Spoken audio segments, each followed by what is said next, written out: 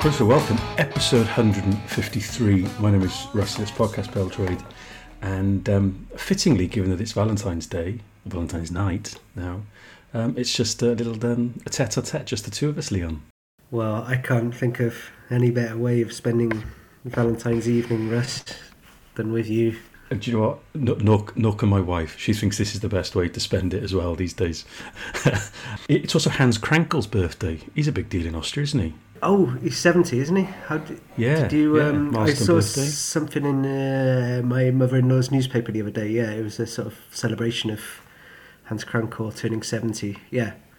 And I fell down a bit of a rabbit hole. Given that I knew we were going to be recording, I thought, okay, there's obviously the Austria connection. Anyone who's listening for the first ever time, you live in Innsbruck. And his goal scoring record is far more impressive than I ever realised, actually. I mean, he's kind of like Gerd Muller, 1970s level of goal scoring prowess. And obviously a legend in Austria. Well, it's like 34 in 69 games. It's not like the leading scorer. I think Arnautovic has got more than that. But Tony Polster, if you remember him, him of the impressive mullet, is I think still Austria's leading goal scorer. But Arnautovic was getting pretty close. He's probably going to overtake it soon if he hasn't already. But yeah. I mean, he's very famous in Austria because he scored twice against West Germany at the 1978 World Cup, which is perhaps the most celebrated game in Austria's football history. Bit of a national hero. The miracle of Cordoba. That's it. Yeah. Which again, it was part and parcel of the rabbit hole I fell down. Yeah. Did you hear his single "Lonely Boy," which got to number 2 in Austria in 1985? I managed to scramble my way out of the rabbit hole before I ended up finding that on YouTube. But I'm just going to turn the mic down a little bit. I think I'm a little bit loud. I managed to withstand the curiosity to go down that rabbit hole. Well, he got higher in the Austrian charts than Hoddle and Waddle's Diamond Lights did in the UK charts. So anyway. That's either praising with faint damnation or damning with full praise. I'm not sure which, but nevertheless. This isn't an Austrian football legends podcast. It's Welsh football, and we were thinking of maybe just seeing how the transfer window panned out and maybe do something reviewing it. But from a Welsh perspective, it was pretty boring. There wasn't really a huge amount to discuss. Certainly not really that justified any necessity to get around the mic. And suddenly, like London buses, we have another retirement to have to get our heads around and digest and process, and a form of bereavement, I suppose, if that's not too strong a way of putting it. And this time Joe Allen, and I kind of came out of nowhere. I wasn't expecting it. The more I thought about it, I wasn't necessarily all that surprised. But we're going to have a chat about that. The other guys from the gang of who can't make it, they've shared some comments which we'll read out. There's some comments on Twitter, and we're also going to take an opportunity to discuss the merits or otherwise of Paul Mullin getting a Wales call-up, because that's gained a little bit of buzz and traction and noise online, and obviously as a Wrexham fan, Leon, you've probably got a bit more sort of skin in this game than most. Slightly divisive topic. Yeah, it seems so. Yeah, look forward to getting stuck into that a bit later. But I think we should start with Super Joey Allen. I don't know. Should we get the criticism out of the way first, and then? Yeah, okay. So I was a bit surprised. The more I've pondered it, maybe I can kind of see it. I can see the rationale.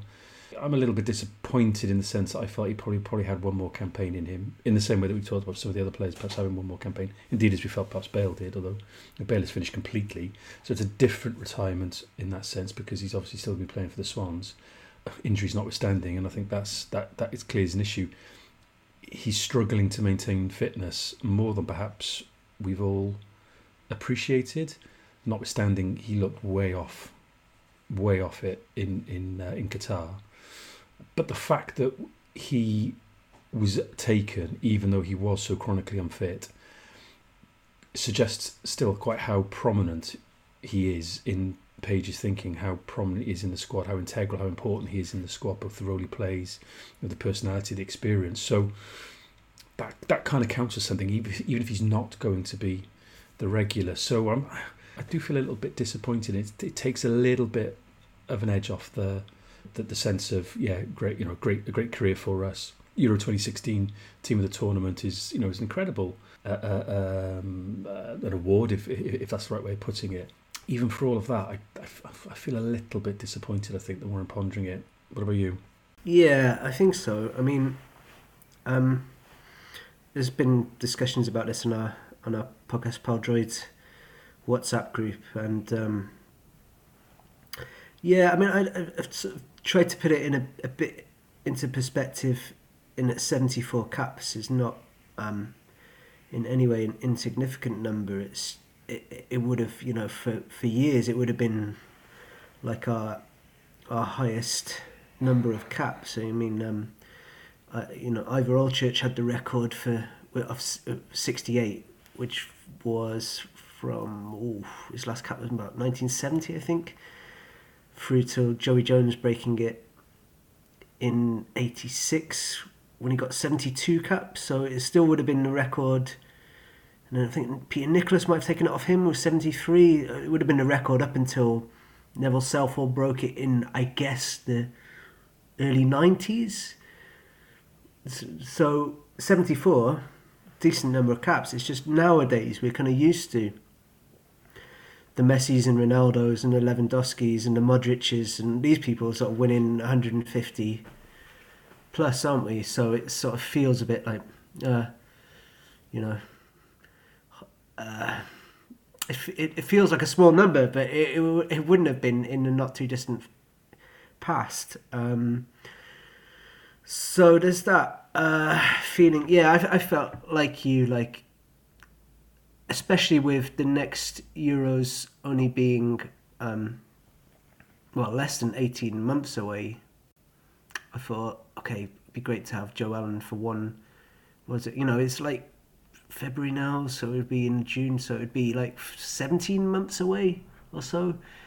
The next European Championships, if we qualify, it'd be great to maybe finish on a more of a high than the World Cup was, because that was just so limp, wasn't it? And especially in regards to his contribution, just sort of coming in for those final few minutes against Iran when we conceded 2 goals and that kind of non-performance against England. So it's a shame it's all ended that way. But to kind of try and see things more from his point of view, the injuries have been an issue now for a while, and nobody knows Joe Allen's body and mind better than Joe Allen, so I'm not going to kind of impose kind of my feelings, my desires upon him. If he feels like this is the best thing for him, I'm totally willing to accept that, and it doesn't diminish his legendary status for Wales in my mind. Yeah, I'm looking at it. I mean, he missed 8 games with the Achilles injury, 8 or 9 games, internationals. So that takes an edge off the tally. I think what's interesting, when I went back and looked at that lineup in his debut down at Llanelli against Estonia in May 2009, he's making his debut at the age of 19. What's interesting is that those other players that we tend to bracket him with in terms of an era all started their international careers a lot earlier. So to a certain extent, although we're grouping him in that bracket, he got into the team late. He did struggle with a few injuries as well, and I think what's remarkable is he wasn't even really much of a regular under speed either. He's almost a Coleman era player in terms of the bulk of his caps. Yet, we all associate Bale and Gunter and Ramsey, obviously. Ledley to a certain extent, though Ledley was a couple of years older. Lewin Nyatanga would be another one of the similar age.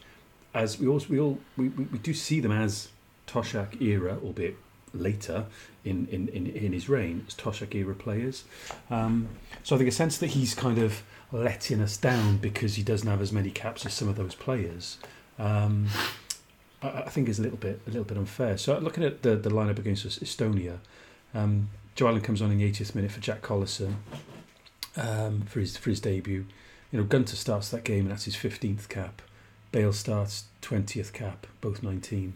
Ashley Williams has already earned 12 caps by this point, again obviously a lot older. Lewin Nyatanga's on his 26th cap at the age of 20, which is just, what a weird career. Ledley captains us that day on his 28th cap, only 22. Yeah. Sam Vokes, that's his 9th cap, again at 19. Ched Evans was winning his 10th cap at the age of 20. So a lot of players actually kind of basically had a head start on him. And remarkably, he plays against Scotland. He comes on against Scotland in that 3-0 pump-in, and then doesn't play again until the Australia friendly, which is one of those games I always have a very faint memory of. I mean, it was an awful performance. Oh, came on in that game. Yeah. His first start is that Switzerland game in Swansea, 7th of October 2011. He was really, really good that night. And Andrew Crofts played, who won more, who tended to be more of the holding midfielder that the Speed would go to at that time. We bracket him with those players, but actually in terms of his international career, it followed a slightly different path, which I think is fascinating. Yeah, I think another interesting thing in regard to sort of how many caps he won is I was at that game in Llanelli against Estonia for his debut. I was lucky enough to be at the Liberty Stadium for his full debut against Switzerland as well, and you're right, he was excellent. I just wonder actually, was perhaps David Vaughan injured for that game, because he'd been playing under Speed and he'd scored the goal against Montenegro, the opening goal. No, he hadn't, sorry. He'd set it up for Steve Morrison, hadn't he? That's right. Steve Morrison scored the opening goal, but he played David Vaughan in that game. He was good, really good. And it seemed like Speed was kind of favouring David Vaughan after he came on against England and was like the only good thing about that performance against England at Wembley in 2011 under Speed. So I wonder, I can't remember it at the time, but I just wonder if David Vaughan being injured might have opened a place up. Vaughan came on late for Crofts. Yeah, he came on. Okay. Yeah. Oh, okay. No, so maybe it was just that Swansea were in the Premier League by that time because they got the promotion, and so he'd actually got a few games under his belt in the Premier League. And I think like Speed seemed more keen then to kind of give Neil Taylor a go as well at left back, because until then he'd been sort of favouring Danny Collins, and then Swansea got promoted, and then he's like, okay, I'll have a closer look at the Swansea players a bit more, I think. But I've gone off track. But what I was going to say was that Andy King also made his debut in Estonia.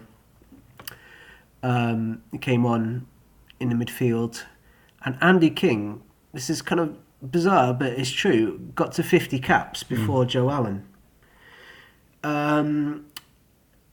Even though he was never really, as far as I can recall, Andy King was never like a regular first choice, first 11 player for Wales that I can remember. I mean, he'd come on a lot because he was sort of good at coming on and helping us kind of hold a result or something like that. But the fact that he got to 50 caps before Joe Allen did, who always seemed to me like if he was, after that Switzerland game when he was excellent, if he was fit, he would sort of play,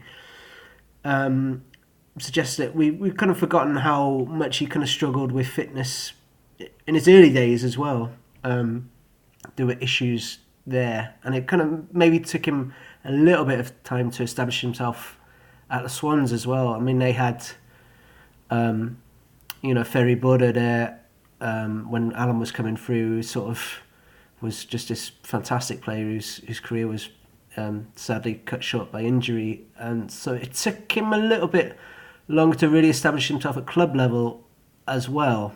Compared to sort of someone like Ramsey, for instance, who was playing in an FA Cup final when he was 17. So I mean, to get to 74 caps, considering all of that, it's not an insignificant number of caps, and let's face it. 3 tournaments. He's had an utterly fantastic international career. He's clearly one of our greatest ever midfielders. I think that's fair. I mean, you look at players like Jack Collison, you mentioned Andy King, Dave Edwards had a few caps under his belt at that point.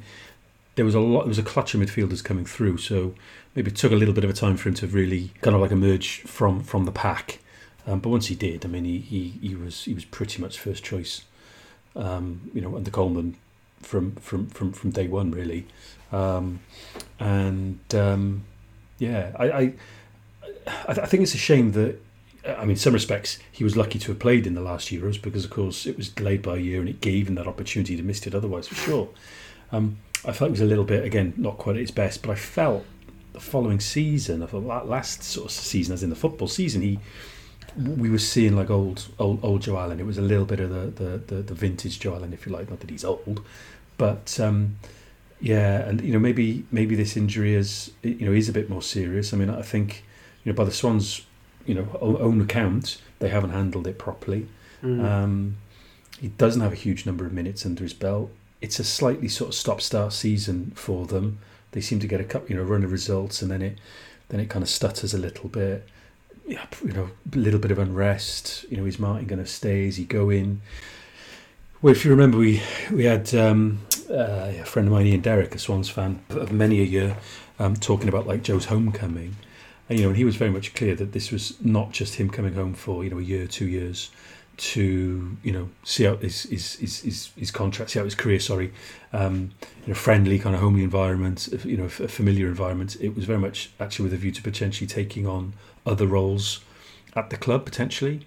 So with all of that uncertainty and that kind of a little bit of disruption, a little bit of the negative noises. I mean, the dissatisfaction with the owners of the club, isn't anything new or peculiar to this season either. I don't know. It's just a sense that he's found himself maybe in a situation where he feels that having to go away is a bit too much of an ask now. If he is kind of given some of the, I don't know whether they're verbal commitments, or there are some expectations that there's other roles available for him at the club. Maybe he needs to start prioritising. So, there's always a little bit more to these things. And I think what's important as well is kind of how these have been managed. So I think the longer it goes on, we're not going to see any, and Hugh mentioned this in our WhatsApp. Okay, well, who's the last, premature retiree? Robson Kanu, arguably, though he came back, although not for long. You've got your Paul Dummett. These players are very, very peripheral. Really don't amount to a huge amount. But in terms of any kind of significant player with a significant number of caps, a significant kind of role and status in the squad, it's been a long time since we've had these retirees premature. I mean, I don't think anyone's going to argue that Andy King was retiring prematurely or whatever. Sam Vokes has been retired, I suppose, and some might say a little bit prematurely. Yeah. David Edwards went, at a reasonable time, and so on. So, Joe Ledley famously is still available for an international call up. Yeah, I love that. As indeed, are you all right? Just sort of throw that out there. But no, it's this. This possibly feels like it's a little bit premature, but like I said, there's probably a little bit more going on. But in terms of it happening without the camp in situ, without the players having come together, without a big competitive fixture on the horizon, it's all been done now. And I think the longer it goes on, the less likely we're going to hear of any others. Unless, of course, Page decides he isn't going to pick a player, and a player then decides, okay, based on that, I'm not gonna hang around. So there might be one or two, but it does feel to me that it's been a little bit stage managed. Well, it's not a criticism. Let's just do it out of the limelight in the sense of fixtures and campaigns and tournaments, and finding the right time and just kind of letting it play out. So I think if it is going to happen, however reluctant we are in wanting to accept it, if it is going to happen, then there is a way of doing it, and I think we are managing this quite well as a team, as a setup, as the association. I think. Do you agree? Yeah, I think so. I mean, if we look at who the likely next retirement, people have mentioned Ramsey, who's just turned 32 on Boxing Day. and I would be absolutely gutted if Ramsey decided to call it a day right now, and especially as he's come into since the World Cup and sort of since he was late getting back to Nice for whatever reason. I don't know. Apparently took our poor World Cup quite hard. But since he's gone back, their form has really picked up. He's been in the team. He's been starting games. They've been winning. They've gone right up the table. I think they're 6th or 7th now. And it feels like he's really come into form again. And I'd be absolutely gutted if Ramsey was to sort of walk away now. I don't think he will. I certainly hope not. I would certainly feel like that would be premature, considering he's been playing really well for Nice lately. I mean, there's Hennessy and there's Gunter, but I kind of feel like they should be retired, both of them now. I mean, Gunter is, League Two, and he's not, playing particularly well by all accounts, and it's just, it kind of feels a bit pointless him being in the squad now. And Hennessy, Nottingham Forest, as soon as they kind of lost their first choice keeper, they went out and signed another guy, because obviously they don't think that he can cut it anymore. And it's probably time now just to say to Danny Ward, okay, you're number one, and thanks Wayne, but there's no point picking you in the squad anymore. So yeah, I would kind of hope that would be it now in terms of really high profile retirements. I mean, because I do think it's time to make Danny Ward number one goalkeeper, and probably time to just say thanks and goodbye to Chris Gunter as well, and let's move on with hopefully Ramsey still around, and Ben Davis, I'm sure, still be around, probably as skipper, and and give this campaign a really good go, and because we've got a really good chance of qualifying. It's sort of bit doom and gloom when you lose to all-time greats, but it's not an insurmountable group. We've got to finish second and we're there. We haven't got to go through any tricky playoffs this time. If we finish second, the Euros is easier to qualify for than the World Cup. So let's look forward and think. Next summer, in only 17 months or so, we've got a good chance of getting to a European Championships in Germany, which should just be a fucking brilliant tournament to get to. Absolutely. It does beg the question, of course, who steps into central midfield, both in terms of squad and team. Jordan James has had a little spent time in the squad. Joe Morrell, we all know what Joe Morrell can do. He's finding game time a bit harder to come by of late, but probably is first cab off the rank, I would imagine, in terms of the starting 11. Ethan Ampadu obviously spending more time in midfield as well.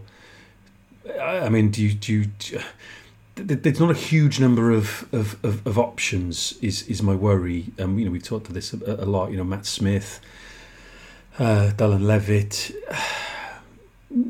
they do feel a couple of rungs down the ladder from the class of Joe Allen in lots of ways. Maybe slightly different players, but in terms of filling that role, I mean, where do you think Page might go? Well, I would hope that he would have learned his lesson from the World Cup, that just playing Ethan Ampadu in there is just not going to cut it. But it seemed like he's become quite reluctant to play Joe Morrell, which I don't really get, because I think he's had a really good international career so far. He was 30 plus caps, and he's played pretty well in most of those games. Yeah, I mean, I really hope Page would have learned this lesson from the World Cup, and that Joe Morrell has put in some excellent performances whilst not pulling up too many trees at club level, but it doesn't kind of matter, because he's sort of a player who seems to kind of be able to step up at international level and understand what his role is in the team, and So I think sort of in terms of the short term, this campaign, I would hope Joe Morrell plays more regularly than he has just of late. Alongside Ampadu perhaps. In that sort of defensive midfield, I would like to see two players in there. Long term, I don't know. I haven't seen Jordan James play, but I mean, he's very young and he's been impressing people at Birmingham. He's not quite established himself as a first choice player there, but he's sort of around certainly around the sort of the edge of the first team at sort of 18, 19 years old, and there's not that many midfielders around at 18, 19 who are kind of established at kind of that higher level, championship, decent level. So I don't know. It might be time for Page to do perhaps what Toshack did back in the day and just say, okay, it doesn't really matter what's happening at club level so much. You look good enough to me. I'm going to put you in there. And we had people like Chris Gunter, for instance, who hadn't really established himself at Cardiff, playing regularly for Wales and playing really well, and it sort of kind of got him games at club level really.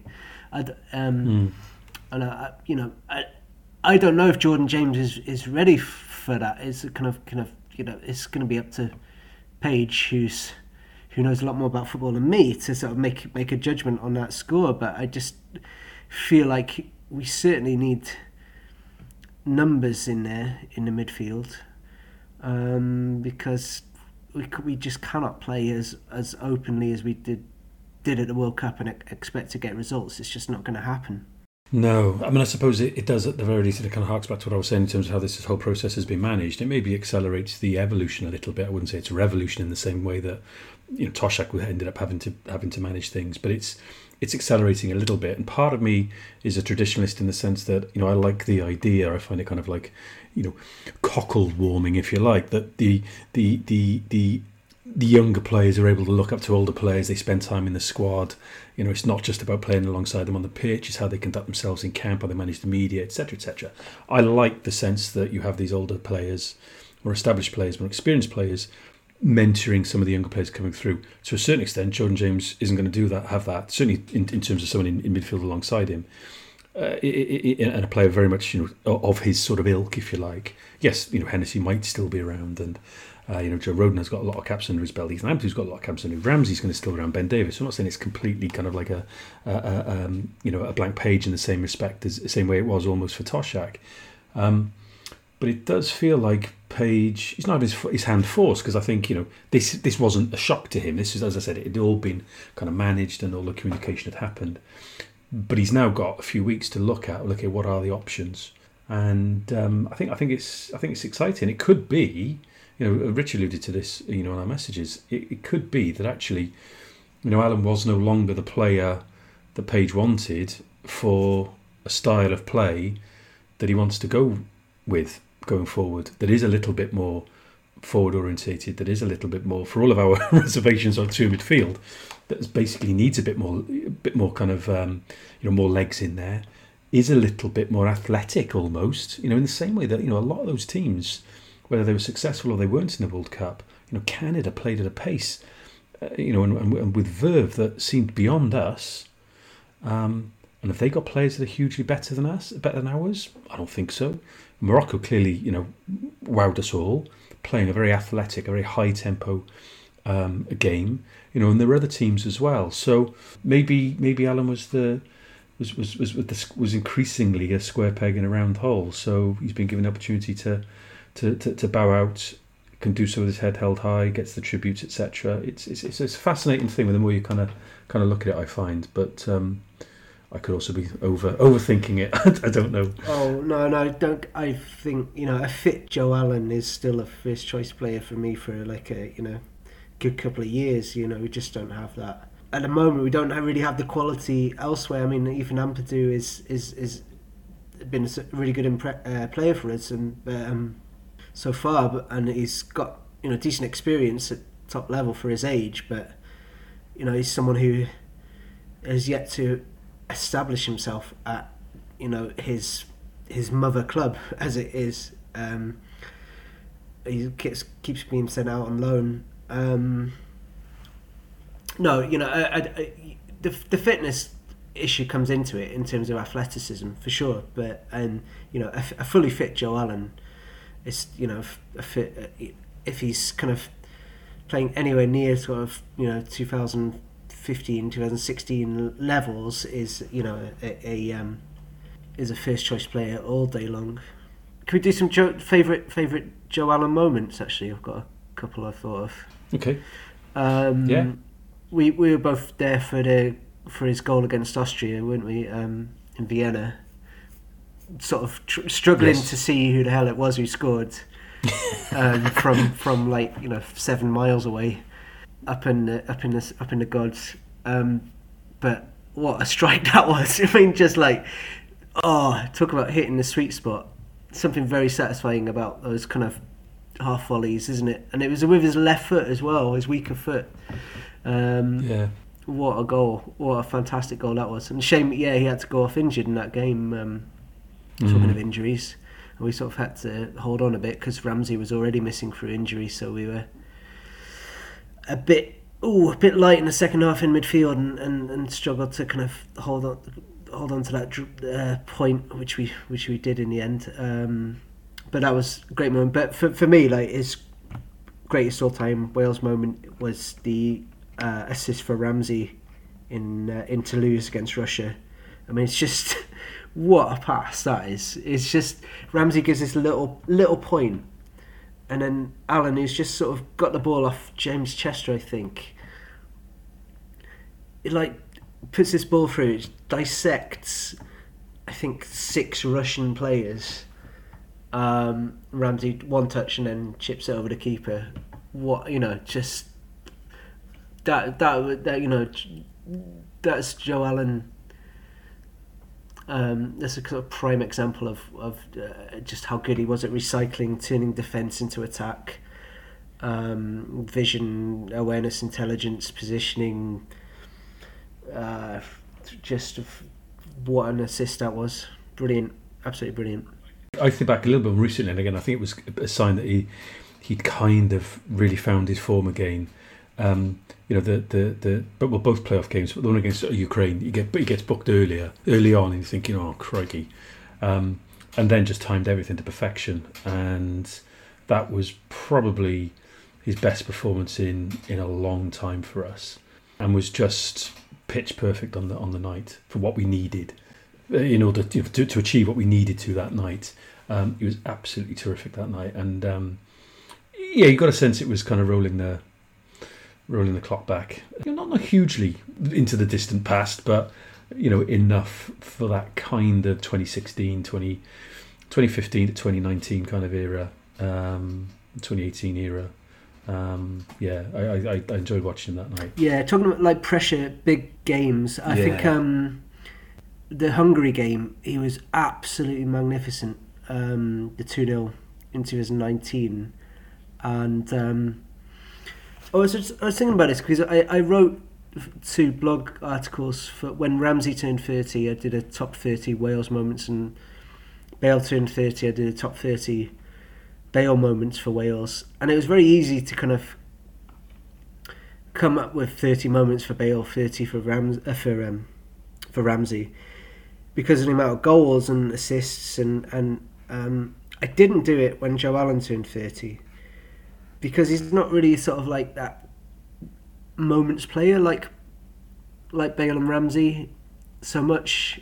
It's just this sort of it's more or less like this quiet metronomic kind of thing, which I think is maybe summed up by, if you look at the first goal against Hungary in 2019, his play on the right hand side, interplay with Bale, which it's just really slick, really good passing.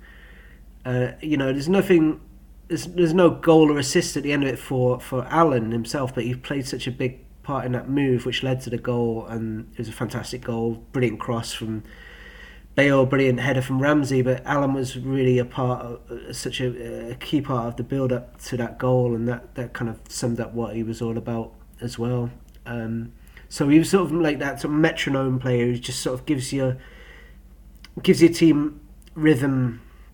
I mean, I talked to Alan Curtis when I was writing the Flynn book, and I sort of, I said, kind of, what do you make of the comparison between what Brian was like as a player and what Joe Allen is like as a player, as someone who knows both very well? And he said, yeah, they're players who give your team rhythm and momentum, and that's what he did, rather than provide moment after moment after moment like Bale did.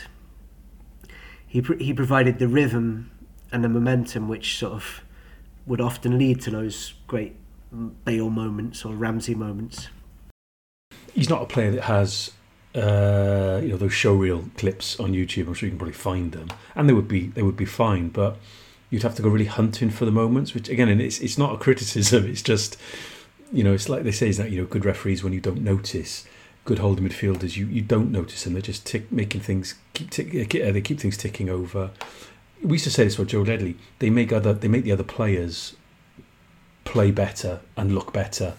Mark Pembridge did it back in the day. So those sorts of players, they you can imagine that everyone just loves playing with these players. And I think what was interesting, you mentioned it earlier, that ability to turn defence into attack.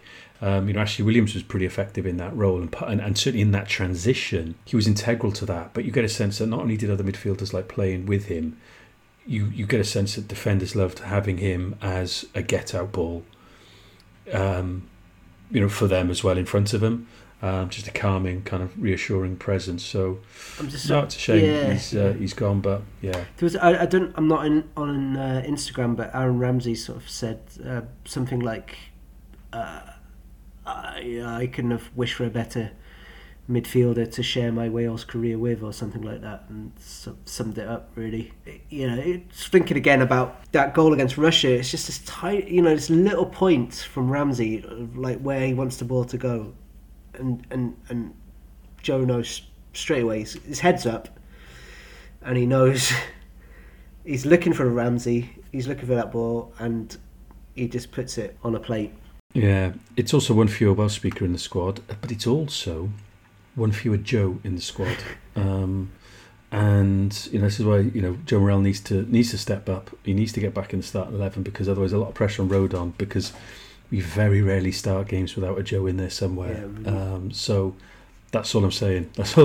We're always better with a Joe or a Joey in the team. Absolutely. Okay, so I noticed that he's not long scored tonight for Wrexham, a penalty at home to Woking. Woking were 1-0 up early on. Armand, is that the Newport player maybe? Porrigar Armand? Anyway, doesn't matter. On 61 minutes, the 2-1 up. Mullin scored a penalty in the 56th minute. He scored one, missed one on the telly box the other night as well, of course, against Sheffield United. He's eligible for us via a grandmother, I believe, and even back last season, had sort of, I think he put something on Twitter sort of saying he'd kind of gone through the paperwork, he'd done the admin in terms of making himself eligible and available. He's got a natty line in football boots. Some might suggest he's worth a call up on that basis alone, but it is gaining some traction. What's interesting is you had maybe Wrexham fans kind of putting him forward, not only Wrexham fans admittedly, other people kind of maybe getting on that bandwagon a little bit, other people thinking, oh, what are you kidding, it's the fifth tier in England, don't be so silly, we're better than that, there's better options. Then it kind of goes back and sort of say, well, yeah, okay, fine. But I mean, he scored as many goals against Championship defenders as like a Mark Harris has, for example, and he's in the squad and went to the World Cup. So there's different takes on it. And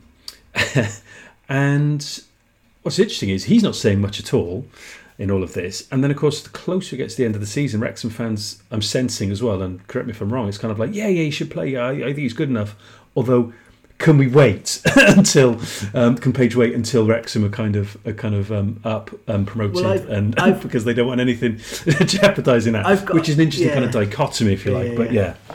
But where do you stand? Give us a nuance then. A nuanced sort of take on it is that he should be called up for the next squad but only for the Latvia game and not the Croatia game. And okay, I'm saying this with my sort of half Wrexham, half Wales hat on, but it's kind of, for me, it's like, if this is like, if he's fit and he carries on in the same vein of form as in at the moment, I don't see any reason why not. Why not? Because he's in such a rich vein of form, and he's basically scoring every game. But the Croatia game is on Saturday the 25th. We play York City. We, as in Wrexham, play York City that day at home, and then we don't have a game until the following Saturday. So Latvia is on the 28th, I'm pretty sure, at the Cardiff City Stadium. So if I was Page, I would sort of box clever and try and keep Wrexham fans on side, and sort of, which is quite a significant contingent of match-going Wales fans as well, and not pick him for the Croatia game, so that he doesn't have to miss Wrexham's game against York. Comes and meets up the squad on the Sunday, the 26th, and maybe makes his debut then against Latvia on the 28th, and then goes back to Wrexham on the 29th, ahead of our game at the weekend, the Saturday. And then we have 6 games left, and it would be, maybe, like, it would really kind of boost him to be an international footballer, going into those last 6 games of the season, when we have Notts County at home, which has the potential to be huge match. And for those saying, we shouldn't be picking non-league footballers to play for Wales, well, if he does make his debut in the next international break, there's a good chance that he'll only be a non-league footballer for another 6 matches, all going well, or all being well. Wrexham hat on again. So I was kind of neutral. I didn't have any strong opinions either way about whether he should be called up or not. The only time I've actually seen him in the flesh was at the FA Trophy final against Bromley, because I haven't been able to get to the racecourse recently, unfortunately. But he was very flat that day. Not a criticism of him. The whole team was very flat, and I kind of thought, well, if you can't get up for a Wembley final, then is he going to be able to get up for it at international level? And maybe it is too much for him. But I sort of feel like he's improved this season. It's, and people say, "Oh, look at his age; he's too old to be making his debut." But I mean, players. Look at Kiefer Moore. Players improve in their late 20s. Players, it does happen. You can make a step up.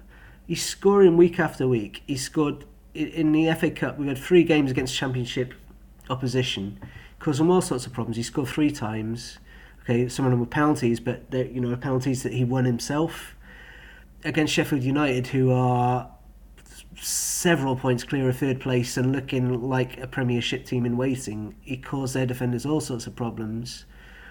A lot more than Swansea did at the weekend, it seems. It just lost 3-0. And the two players, I agree. And the 2 players that he outfoxed for the penalties, I think one was very fortuitous, the other was as an obvious one. They're both international players. Ollie Norwood's got over 50 international caps, so he managed to kind of outwit these players. So I see what you're saying. I can certainly see the logic in terms of what you're saying. You call it for one of the games, not the others, but that's just not how it's done. I think there's an element of kind of having your cake and eating it, and I think on that basis, if the games are so important, and Paige is tuned into this, Paige knows exactly the score, how important it is for Wrexham to get back in the Football League and so on and so forth. I don't think he'll get called up for that double header. But then our next games are at home to Armenia and away to Turkey in June. Conceivably, I don't know, but conceivably, the Armenia game is on the Friday. He could have the players all in camp from the Monday. He could call him up for that, have him for the best part of 10, 11, even possibly 12 days. And, really have a good look at him in camp, see how he settles in. That's my personal prediction. I don't think he's not going to see enough of him in camp to then sort of say, okay, have a cap against Latvia. I don't think anyone comes in.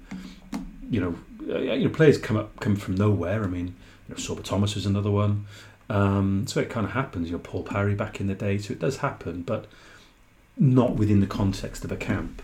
So, or very rarely does it happen. I mean, you had the old standby lists back in the day, so I'm sure it probably, you can find examples. But that's not really kind of how it's done now, and I don't think it's kind of how, not just even Page, not even kind of how it was done under Coleman. Notwithstanding Andrew Crofts had that random cap. Do you remember that? Against, was it Panama or something? Kind of where's he come from? But I suppose, that's the point I'm making is, that's not kind of how it's done. So I think it would be unfair. I think it would almost put a lot of almost too much pressure on him to kind of go rock up and go, right, okay, you're finally getting your chance. It's against the weaker team. But I do think we'll see him. By which point the season is home and hosed, hopefully for Wrexham positively. It doesn't kind of end in a bit of a. It doesn't fizzle out like last season's did. And yeah, that's my gut feeling. The age thing doesn't particularly bother me. I think there's any number of players down the years who've come into international football relatively late. You mentioned Kiefer Moore now, and do well.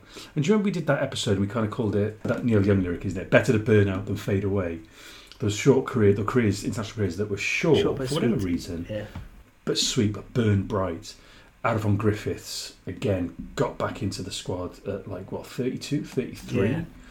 And then not just had a really good career, but had a really important career for us. Nick Dacey had a short international career, but had a decent, return, goal scoring ratio and return. So, I wouldn't be at all surprised if he comes in, gets a couple of goals in maybe 7 caps, and that's it. And you kind of go, did a job when we maybe needed it. Yeah, exactly right. I mean, the Adavon Griffiths comparison is an interesting one because he came into the team. We finished top of with Adavon Griffiths as a really important player in that team. We finished top of a group for the first time in our history. It was, you're right.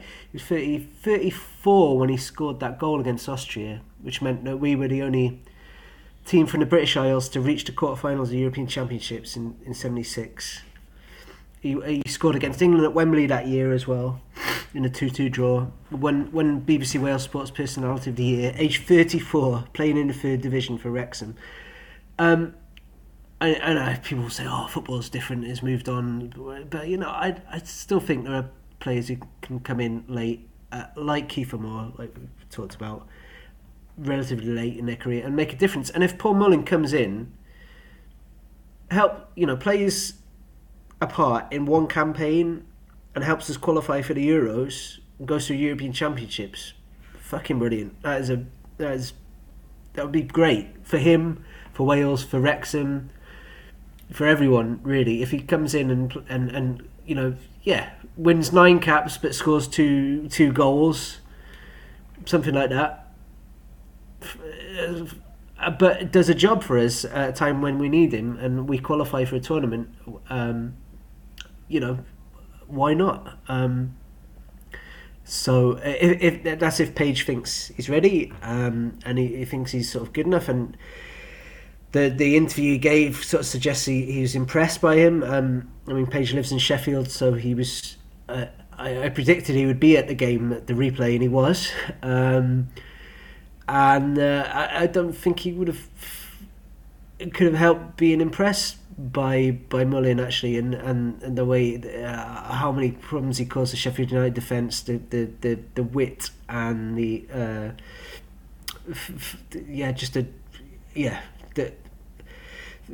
to win those 2 penalties, the way he put the first one away. Okay, it's a good save from the second one from Adam Davis, but his general play was Mullin. I thought was excellent. Once again, he showed that he's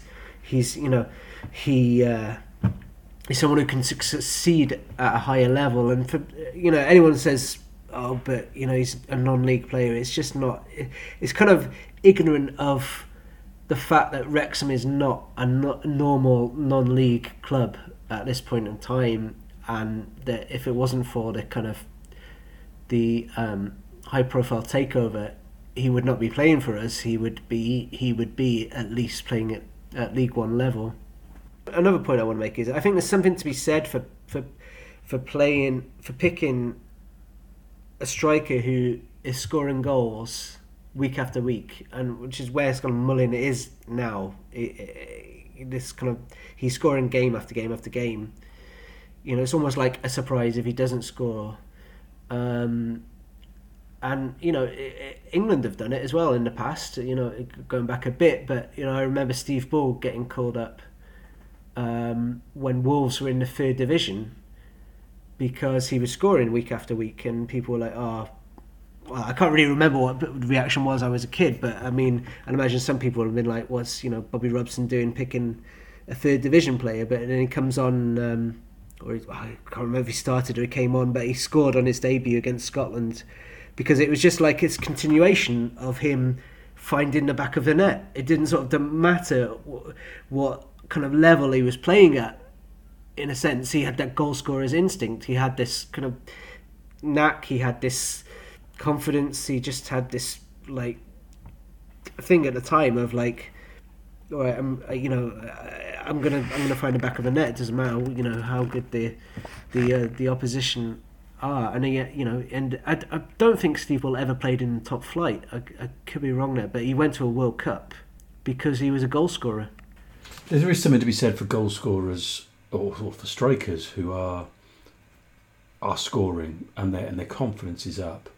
And they think they're going to, every time they step on the pitch, whoever the opposition is, they think, yeah, I'm going to get one today, or I'm going to get a chance. I suppose the issue is, I think one of the things that would be interesting to look at, and it's a bit more of a nuanced analysis to Twitter's not the place to go for nuance, clearly, but I mean that sense of, well, how many goals does he get per chance? Because he's going to get fewer chances.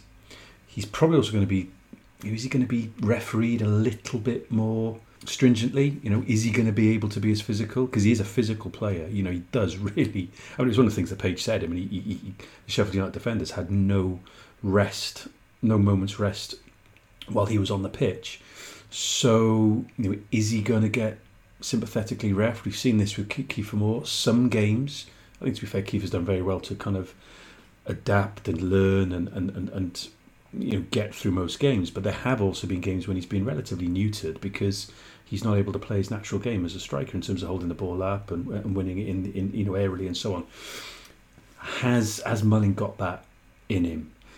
It's almost kind of like, he justifies a call up for some, clearly not for others.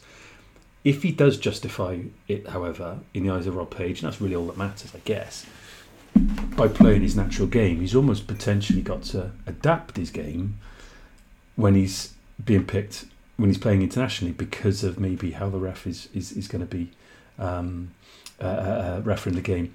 Cuter defenders, who are going to play act a little bit more. You find that in the National League as well, of course. But I don't know, that for me, I think, is an interesting dynamic.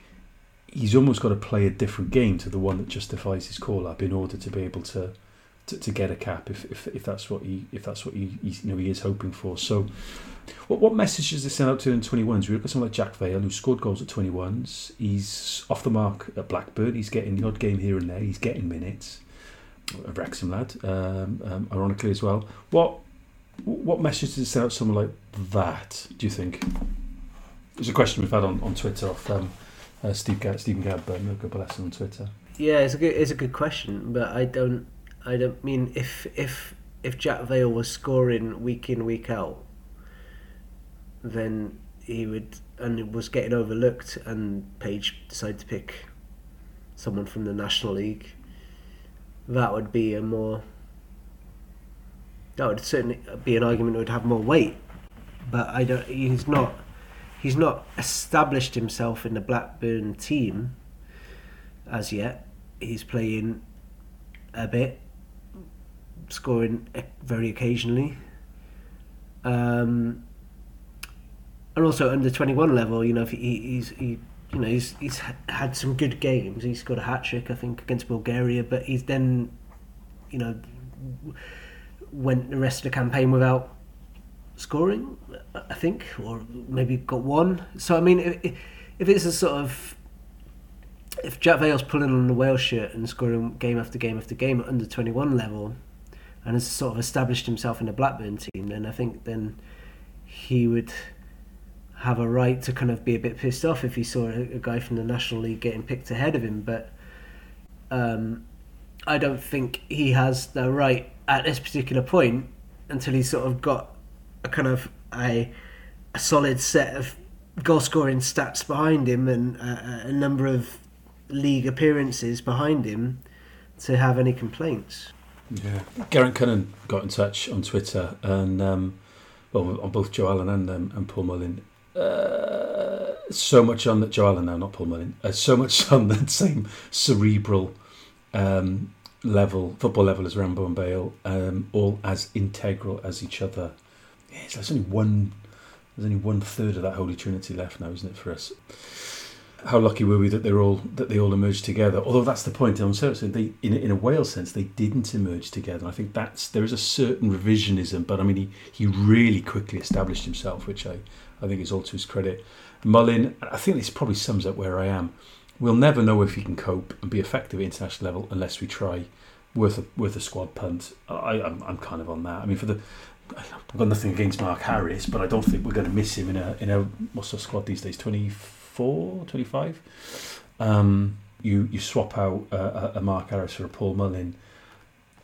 I don't think the squad is fundamentally hugely affected. It's so peripheral and marginal, the impact that it has. Then why not? I think for me it's a question of which double header is it going to be, and my gut feeling is I don't think it'll be the first one. Maybe I think it'll be the second one. It could be that it's just a bit too soon in terms of you're probably not going to pick him away in Croatia as his debut cap, and then you're just going to pick him for one game. Probably not.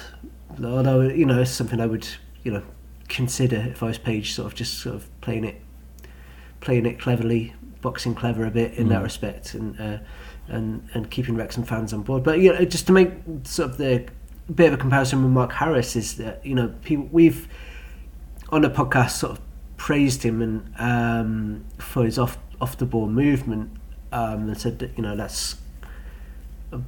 I think we all picked him for our World Cup squads and said that was perhaps why, even though he's not a prolific goal scorer, he works hard and he's got good off the ball movement. Well, Mullin's got that off the ball movement is superb, and he's got goals, so he's kind of like he's got another kind of string to his bow in that respect. Even though Harris is at a club that's several levels higher. There's just if we're looking for someone who's going to work hard off the ball, Mullin's going to do that. He's got really good movement, but he's got a sort of more of a clinical eye for goal. Well, he does. Sorry, to glance at my notes. This is the other thing I said about him. He also scores lots of different types of goals. So he is a fox in the box. He gets on the end of little toe pokes here, little headers at the back post, but he also creates his own goals. You can lash one in from 20, 25 yards. There's that one goal last season, I forget who it's from, where he dinks it from about 30, 35 yards out on the left. Oh, is that the Notts County in the Stockport in the FA Trophy? Yeah. Yeah, he can score with left and right foot. He scores with his head. So there are different strings to his bow. Whether he can put away maybe the only chance he's going to get in an international game against a top quality side, against cuter defenders, that for me is the big question, and whether he has to adapt his game, which then kind of almost takes off, almost kind of detracts from some of the playing strengths that work from so well in the National League, in order to be able to adapt and deal with that cuteness and deal with that for me. But I mean, it's all conjecture until he's given a go, and I think as well, to be fair, that if you have got a number of days in camp, you'd have an opportunity to shine. If he puts in a strong performance, assuming he gets picked in the first place, of course, but if he does show up well in training in the camp, can adapt to the game plan, then I think Page would have no qualms in giving him a game. Armenia, the weakest team in the group at home. The more I can see it, I think getting a 15-20 minute run out as a substitute in that game, I don't think it's outlandish. When that's June, yeah. Yeah. You then have the issue is like, is he technically a league player or non-league player, and then I don't know, there's all of that kind of stuff. But hey, who knows? So yeah, no, it's an interesting one. It's an interesting one. Roaring deep into injury time, and Notts County are 4-1 up at the moment. So maybe it's. He needs to nick another one in injury time, doesn't he, can't Molly? shake 'em But off. yeah, it's now 2-2, isn't it, Woking? So and Notts County are finished. Yeah. Has that Langstaff got any Welsh qualifications? Because he knows where the net is as well. Yeah, there's a player at Notts County called I think he's called tonight, Kedwin Scott. It sounds a lot like Chedwin, and we know where that is. Okay, it's a late one. Your birdsong clock is about to go for a second time. When it appears twice in an episode of this, It's too much, really. we know It's we've been talking for a long overkill. So yeah, no, really appreciate it. We'll be back in the swing of things before too long in looking at kind of games and looking ahead of what we need to do and who the options are. Nice easy task of Croatia away to come up. Yeah. Without Bale and Ramsey, and without Bale and Allen. No. Whoa. Steady. Is there breaking news? You've just given everybody a heart attack. So I'd give myself a heart attack. Precisely. We will leave it there. Enjoy the rest of Valentine's night. It's been a pleasure as always. Let's just keep this between us, though. Yeah. Yeah. Okay. Yeah. Let's. Okay. Nostar. All right. Ta-da. Nostar.